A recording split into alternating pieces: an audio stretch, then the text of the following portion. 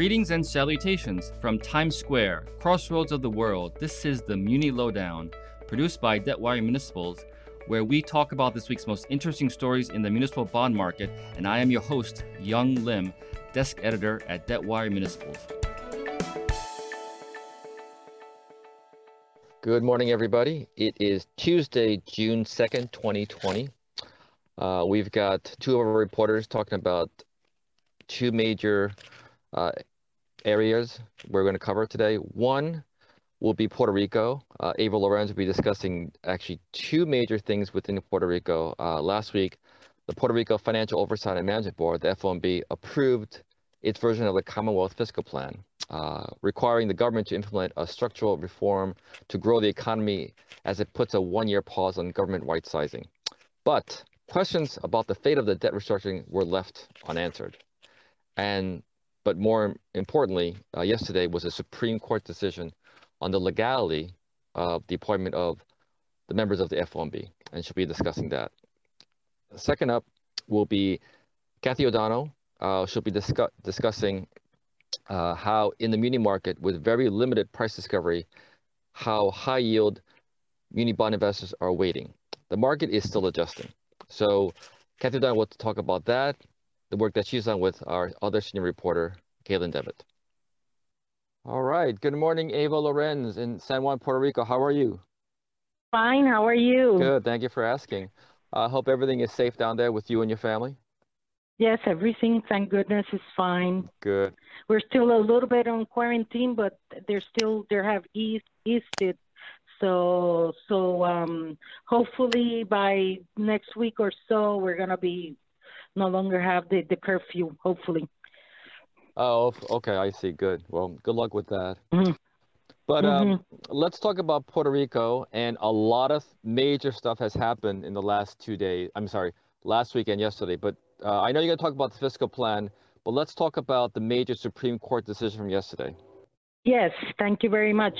Well, yesterday, this was really big news because for closely more than a year, we do not know what the fate of the Financial Oversight and Management Board was going to be.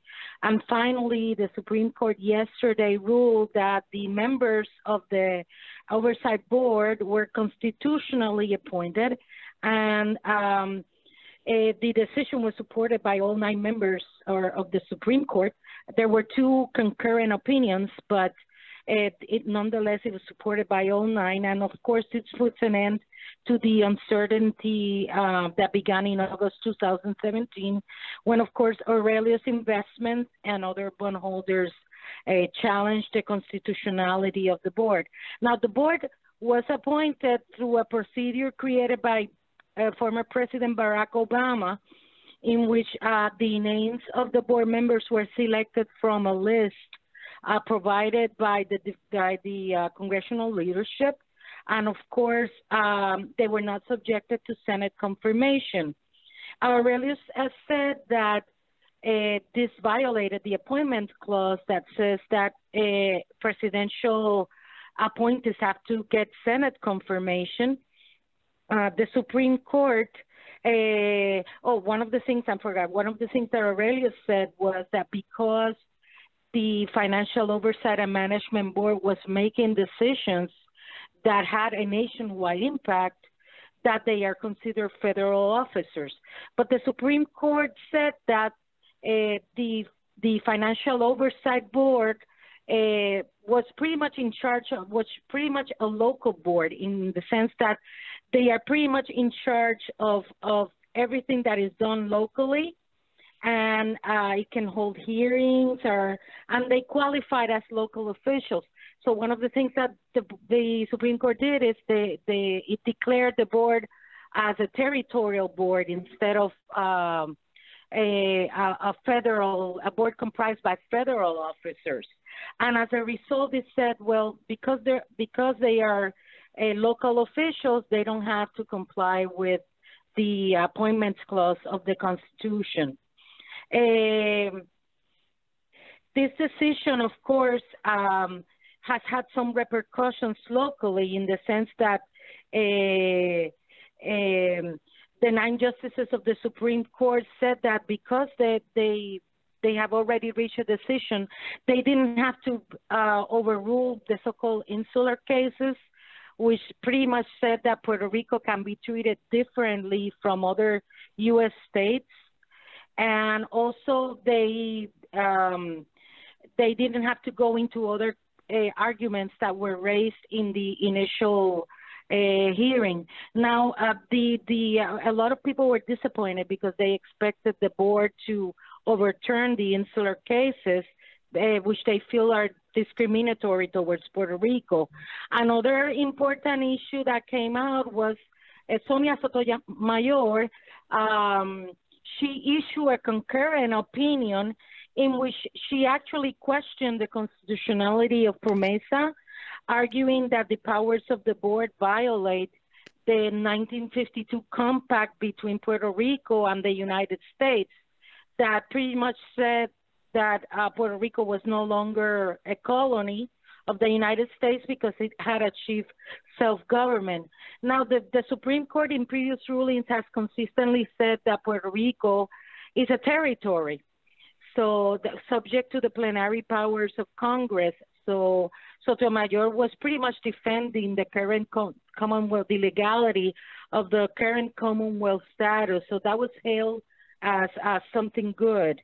And another important thing that I have to mention is that while yesterday's decision puts an end to PROMESA's challenges regarding the legality of the board members, I have to mention that recently, as a matter of fact, last week, insurance company Ambac Assurance started another battle, and this one has to do with the constitutionality of PROMESA itself, on the grounds that it is a bankruptcy law separate from other procedures, and that, of course, there has to be, this violates their argument is that PROMESA violates the Constitution, that a clause that says that there has to be uniformity in bankruptcy laws. So now that's another challenge that is still up. It's a new challenge against PROMESA that is in the courts, and we have to wait and see what is going to happen with that. Right. Well, you know, it's still going on in the courts, and it's going to continue on, I'm sure, for a while. But thank you for the update on the landmark Supreme Court decision. I know it's been around for a couple of years. All right, but speaking of the FOMB, let's talk about what happened last week with the FOMB and their fiscal plan. What were some of the most important aspects of FOMB's fiscal plan?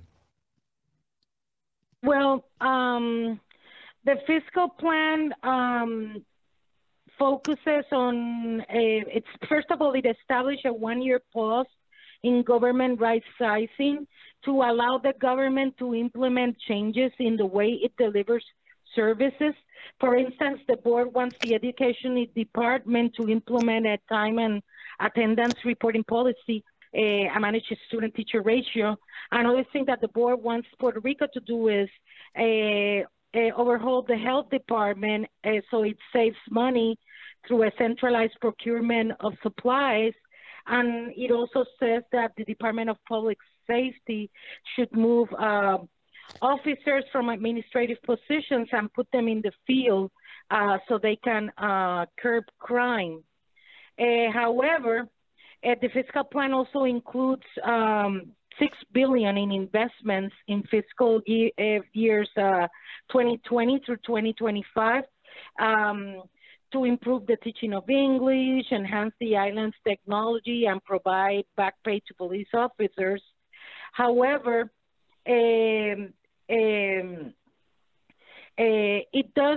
this one-year pause is pretty much on all the government right sizing. In other words, the consolidation.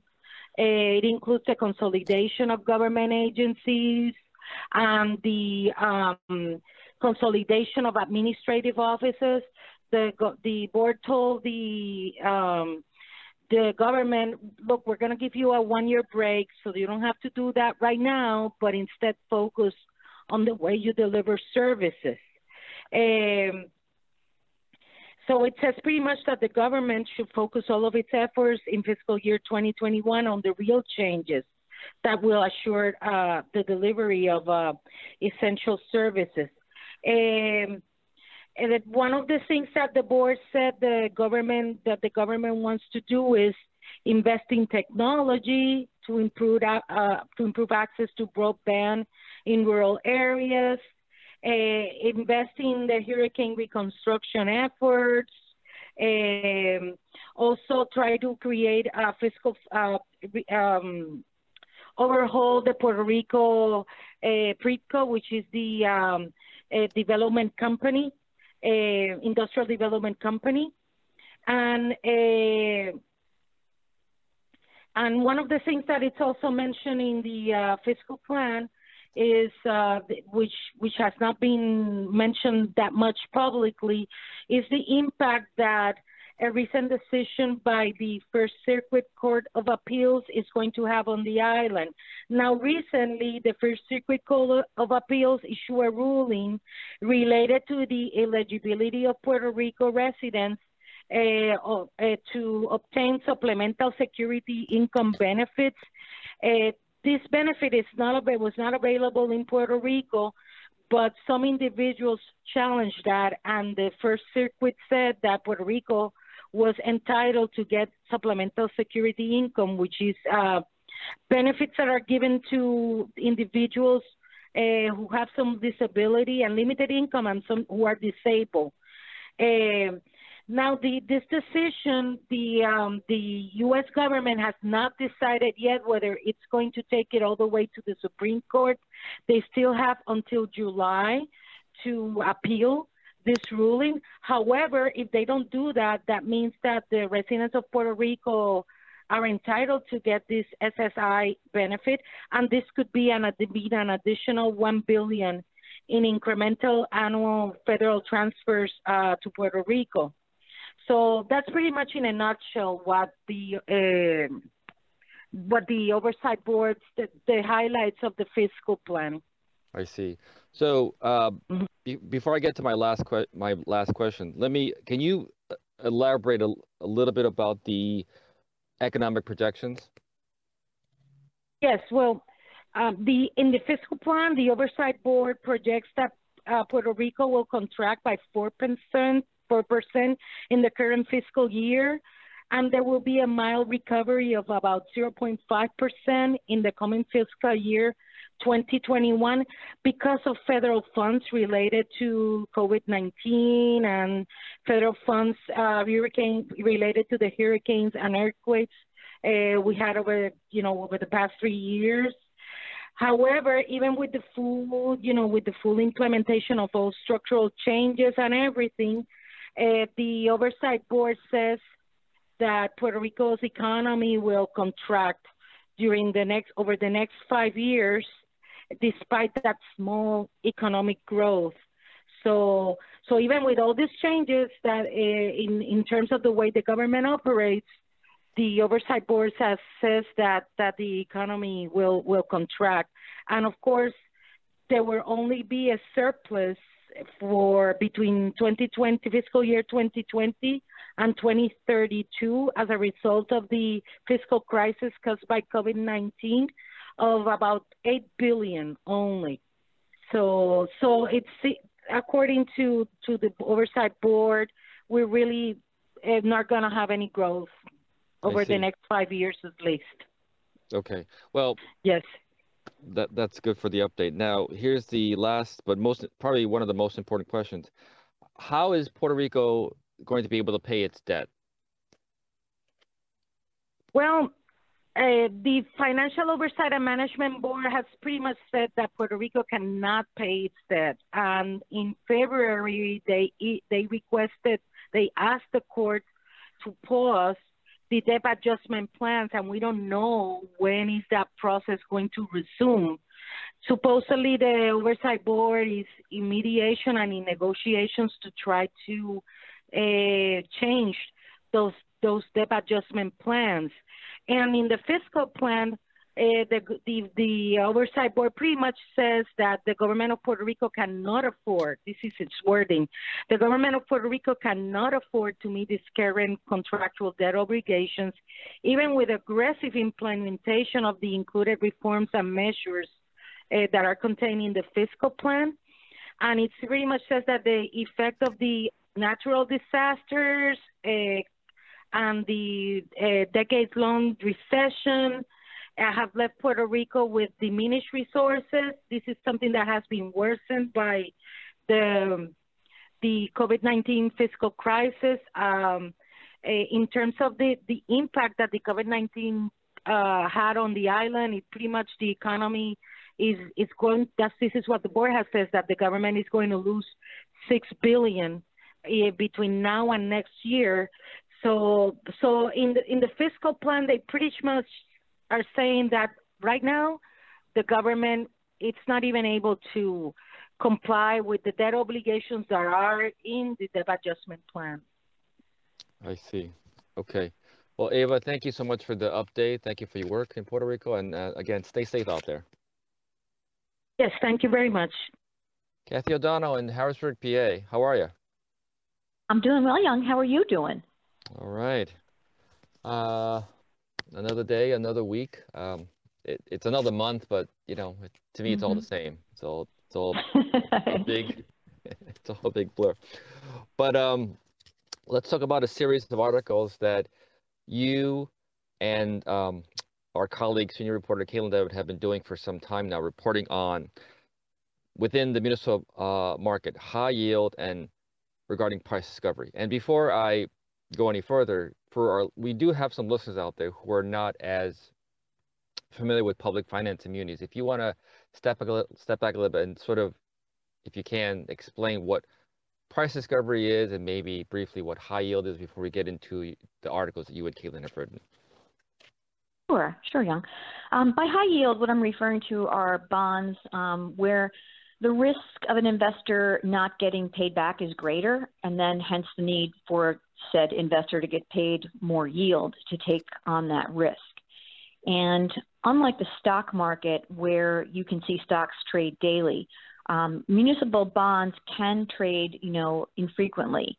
And that obviously can make it difficult to ascertain where the price of a particular bond, the point where a buyer and a seller are likely to meet, where that point really is.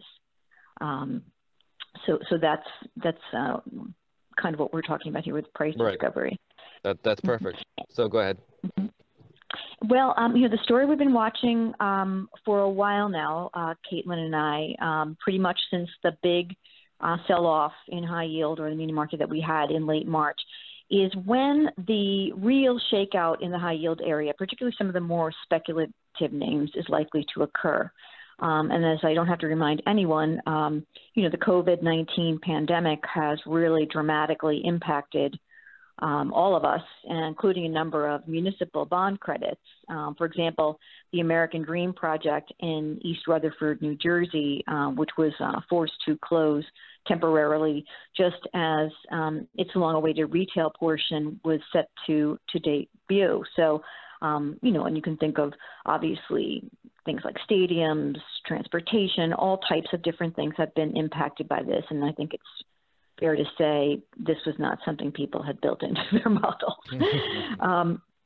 But I know that when Caitlin spoke with David Hammer, who's PIMCO's head of municipal bond portfolio management, he told her that one of the things that's likely to emerge from this situation is that high yield investors can start to demand better collateral and better protections in their deals. A significant number of deals came to market in the past 3 years or so without such protections, and those are going to need to get repriced, he said. He also told her that some of the more liquid areas of the high yield market, things like tobacco bonds or Puerto Rico sales tax or COFINA bonds, the things that trade more frequently, and some of them, attract non-traditional investors.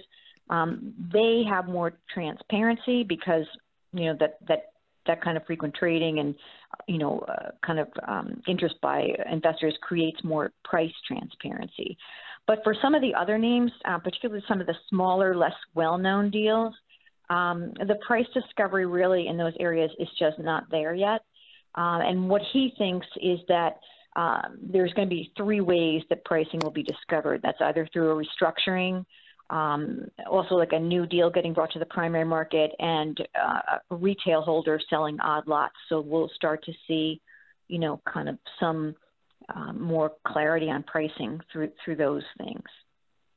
I see. Well, like you said, Caitlin spoke to people. I know that you spoke with Nick Foley, I believe his name is, a senior portfolio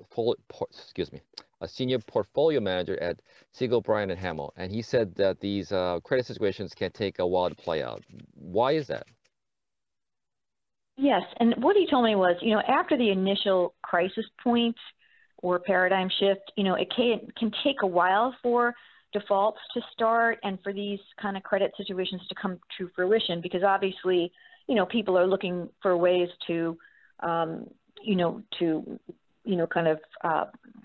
fix things, or, and they're trying to maybe, they have some cash they burn, they're trying to, they can burn through. So what he told me is he expects that the real wave of credit stress, is still coming here. And Mr. Foley isn't alone. He and some other folks have expressed some skepticism about the levels of where some high yield bonds traded versus where the actual, risk is. And one of the names that he cited to me was the Florida Development Finance Corporation's Virgin Trains USA Passenger Rail Project, which people would know as Brightline. And one of the things he said to me was he couldn't think of a worse place to put money, when we were speaking a while ago, right now than, a train system that's financed by high yield debt that's not operating. Obviously, there's a reluctance of people, even when things get better here, to maybe, who knows, gather together in tight spaces. So, right. So that's a bit of a concern. But Caitlin also spoke with Dan Salander, who's lead municipal portfolio manager at Lord Abbett, and he said the high yield market, from his standpoint, is could be getting a bad rap from people who may not even be buyers in the space. For example, he cited a sharp drop in tobacco bond prices since February, which he said doesn't appear to make a whole lot of sense, given that tobacco use, as you can imagine, might be up given that people are at home during the pandemic. And what he said was he thinks that, the market is still in, pretty good shape. Obviously it's, under some additional pressure, but, things have not really changed, as dramatically as some would say. Yeah, that's interesting about what Solander said about how tobacco bond prices are down, but yet, it doesn't appear to make much sense because people are at home, and you would think I know personally people that I know are just taking it easy. They're using this. Some people are taking advantage of this time to be really productive, and unfortunately, there are people I know that are becoming the opposite. So, but I'll leave it at that. So, well, okay. I think that in times of trouble, you can always count on vices like cigarettes and things like that. So, always a good investment. Yes, the so-called sin taxes, as they call it, right? Yep. Sin is in times of trouble, apparently. So. All right. Well, Kathie, thank you so much for your time. Thanks to you and Caitlin for your work, and stay safe out there. Okay. Thank you. You too, Young. Take care. Okay. Bye-bye. Bye. And that's our show for today. Thanks to our participants, Kathie O'Donnell, Eva Llorens, and our producer, Christian Ayala. But as always, thanks to you, our listeners out there who tune in week after week. In light of what's going on out there, please stay safe. Let's stay peaceful. Let's stay calm. And we will get through all of this together. But we'll catch you again next week on the Muni Lowdown. Take care, everybody. Goodbye. Thanks for listening to the Muni Lowdown with me, your host, Yong Lim. If you want to know more, subscribe to Debtwire.com and follow us on social media. Please leave comments, rate, like, and share. Join us next week when we talk about the latest in the municipal bond market.